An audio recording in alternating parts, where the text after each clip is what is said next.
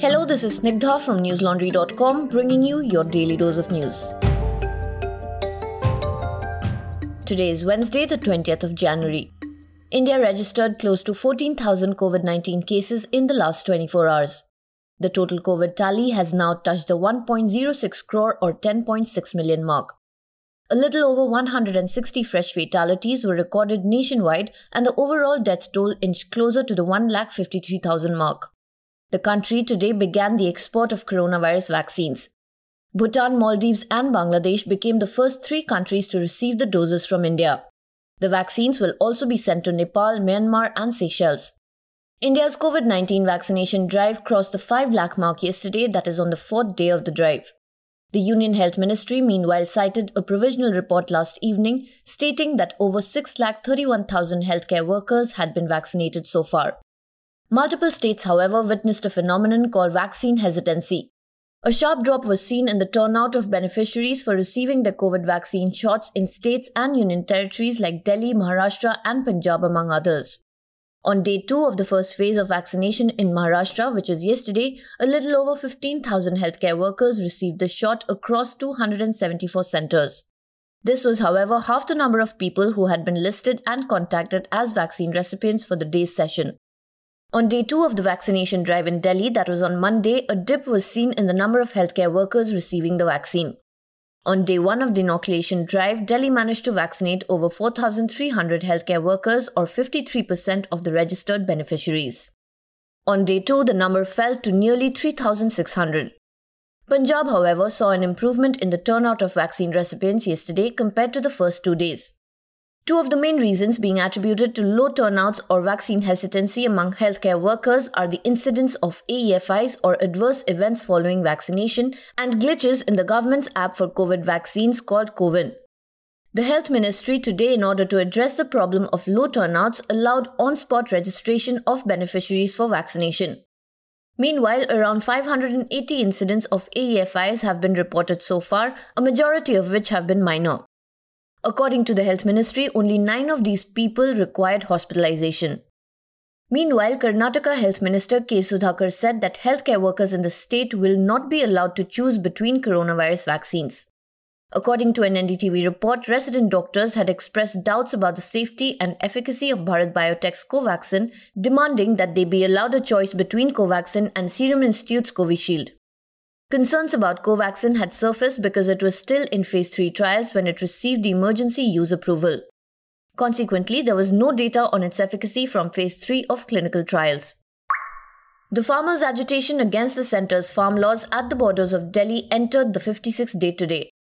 The Supreme Court issued a notice to the centre on the application filed by the Kisan Mahapanchayat for the reconstitution of the independent committee to help resolve the impasse over the farm laws. The Apex Court asked the centre to respond to the notice. The court also said that it was inappropriate for the court to act on the centre's plea seeking an order against the proposed tractor rally by farmers scheduled for Republic Day. It stated that it was not for the court to pass such orders, reiterating its earlier position that the question of who should be allowed to enter Delhi to hold protests is a law and order issue that has to be handled by the police. The centre later withdrew its petition. The farmers, meanwhile, are firm on the proposed tractor rally, preparations for which are underway. Bharatiya Kisan Union President Gurnam Singh Chanduni stated yet again today that the farmers have already told the police that they will not face any disturbance because of the rally. The Punjab unit of Aam Aadmi Party yesterday announced that it will also join the proposed tractor parade on January 26th in Delhi. While hearing the centre's plea over the Republic Day tractor rally, the Supreme Court also expressed serious reservations on aspersions being cast on members of the committee set up by it. Chief Justice of India S.A. Bobde said that the court intervened for the common interest of the people and that the panel was formed because the court is not an expert in the matter. The Chief Justice also said, and I quote, "Those appointed by the Supreme Court are the best in agriculture today. You just malign them for some opinion expressed in the past. The Supreme Court appoints someone and you shred their reputation," unquote. He added that every judge on a case may have expressed a different opinion at some point of time. The Apex Court also said that the purpose of the expert committee was to only hear the grievances of the farmers. Meanwhile, the farmers reached the Vigyan Bhavan for the 10th round of talks with the centre today. Union Ministers Narendra Singh Tomar and Piyush Goyal also reached the venue on behalf of the centre. The first 9 rounds of talks between the centre and the farmers had remained inconclusive. Ahead of the meeting, Bharatiya Kisan Union spokesperson Rakesh Tikait outlined the 2 clear demands of the farmers. He said that the centre has to introduce a legislation on minimum support price or MSP and repeal the 3 farm laws. He added, and I quote, "Our protest is against the government and the corporate system," unquote. A court in Gujarat's Kutch district issued an arrest warrant against journalist Paranjay Guha Thakurta yesterday in connection with a defamation case filed by the Adani Group.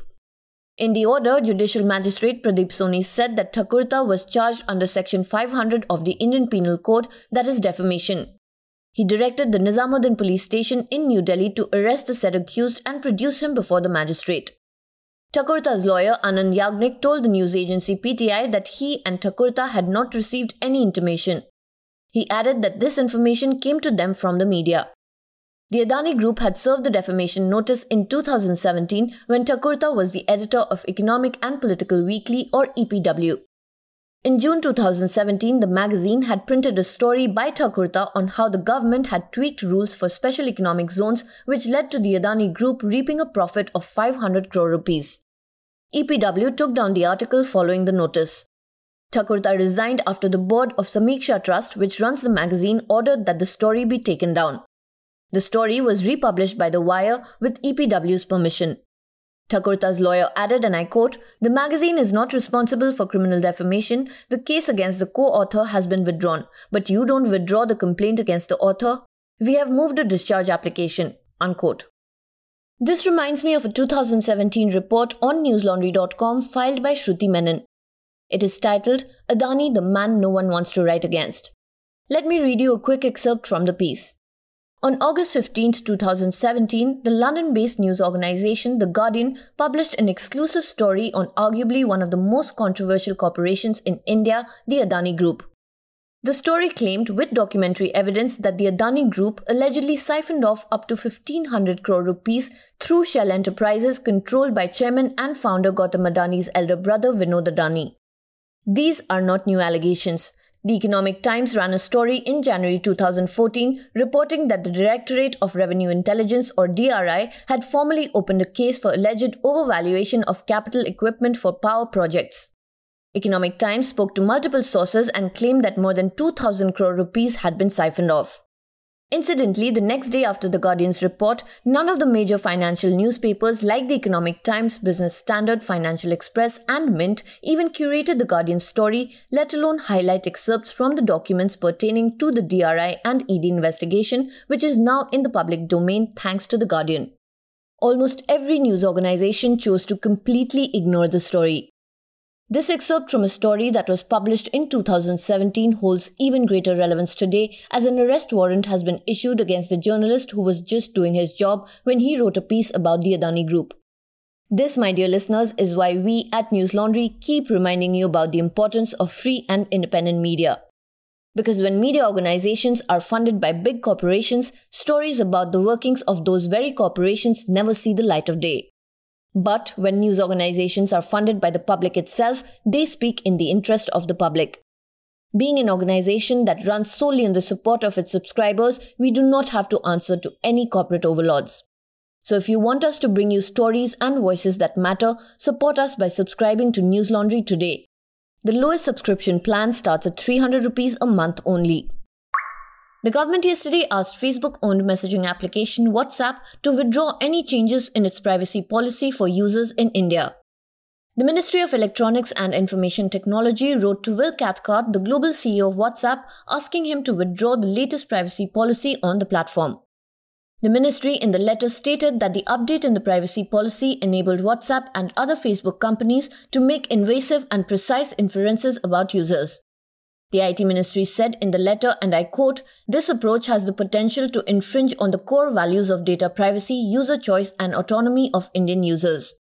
Given the huge user base of WhatsApp and Facebook in India, the consolidation of this sensitive information also exposes a very large segment of Indian citizens to greater information security risk and vulnerabilities, creating a potential honeypot of information. Unquote. WhatsApp on Friday had postponed its data sharing policy change after users concerned about the privacy migrated to competitors like Telegram and Signal. With over 400 million users, India is one of the biggest markets for WhatsApp. In another recent development regarding user privacy on digital platforms and the Ministry of Electronics and Information Technology, the Delhi High Court yesterday issued notices to the public information officers of the IT Ministry in connection with an RTI filed by a citizen regarding the Arogya Setu app. The High Court said that the questions raised by the RTI applicant about the government's COVID tracking app were of considerable national importance. In August 2020, RTI activist Saurav Das had filed an RTI application seeking details related to the project, such as the origin of the proposal, approval details, companies, people, government departments involved, copies of the communications involved in making or developing the application, among other things. Das had also raised concerns about the app's use of data and its effect on people's right to privacy. Yesterday, he informed the court that each authority he had approached continued to evade his questions. The petitioner Das had then moved the Central Information of Commission or CIC. The Commission, in a 2020 order, had said, however, that sufficient information about the Arogya Setu app was available in the public domain. The Delhi High Court yesterday, while issuing the notice, challenged the CIC's 2020 order. A local Delhi court yesterday expressed displeasure that the accused in the Northeast Delhi riots case from February last year were not being given a standard time slot for reading the charge sheet. According to a Scroll report, the Delhi police have uploaded the 18,000-page charge sheet on the computer in the prisons. This information came to light when many of the accused complained that they had not been given a proper time slot to read the charge sheet. One of the accused, former JNU student Umar Khalid, had said that he had been given 3 hours some days, while other days he was allotted only 1 hour. Khalid asked the court to set a fixed time per day for the accused to read the document. Several other accused, namely JNU student Sharjil Imam, former Congress councillor Ishrat Jahan, Jamia Millia Islamia student Asif Iqbal Tanha, had also said that they had not been given enough and uniform time slots to read the charge sheet. In the virtual hearing, Additional Sessions Judge Amitabh Rawat questioned the police regarding the issue. He said, and I quote, "What's the point of uploading it on the computer if the accused cannot access it? Why are they given different time slots?" Unquote. The court on January 5th had agreed to give the accused an e-copy of the charge sheet. The Times of India reported meanwhile that the court has extended the judicial custody of Khalid Imam and suspended Aam Aadmi Party councillor and co-accused Tahir Hussain until February 2nd. Violence had broken out in Northeast Delhi in February last year after a face-off between pro- and anti-CAA protesters. The incident had left more than 50 people dead and many injured. The Delhi police had claimed that the violence was part of a larger conspiracy to defame the Narendra Modi government. Many of you who follow News Laundry must know that our reporters Ayush and Basant closely followed the Northeast Delhi riots and how the police were investigating the violence that killed many people, a majority of them being Muslims. Both of them have filed multiple reports for our Deep Dive News Laundry Sena series on the Delhi riots. Through their reports, we have seen how the Delhi police's investigation is majorly botched. Fake eyewitness statements, Muslims being arrested for murdering Muslims in what was clearly a communal riot, these are only the tip of the iceberg. In case you've not read their reports, I urge you to do so right away. You'll find them on our website newslaundry.com. And now for some international updates. The global COVID-19 tally surpassed the 96.2 million mark today. More than 2.58 million people worldwide have succumbed to the virus so far. The World Health Organization said yesterday that the mutant strain of COVID-19 that originated in the United Kingdom has been found in 60 countries so far. The WHO added that the South African strain of the virus, which is like the UK one, is believed to be more infectious and has now been reported in 23 countries and territories. Meanwhile, the Chinese capital of Beijing imposed a partial lockdown today with 1.6 million residents banned from leaving the city. This came after a handful of COVID-19 cases were detected in the region. Germany, in a similar move, extended its lockdown till February 14th amid concerns over the mutant strains. In the United States, the Center for Disease Control and Prevention said that it had administered over 15.7 million doses of the COVID-19 vaccines in the country as of Tuesday. While millions received the vaccine shot in the country, its COVID death toll yesterday reached the grim mark of 400,000 lives. That's all for today. Have a great day or a good night depending on where you're listening from. See you tomorrow. All the News Laundry podcasts are available on Stitcher, iTunes, and any other podcast platform.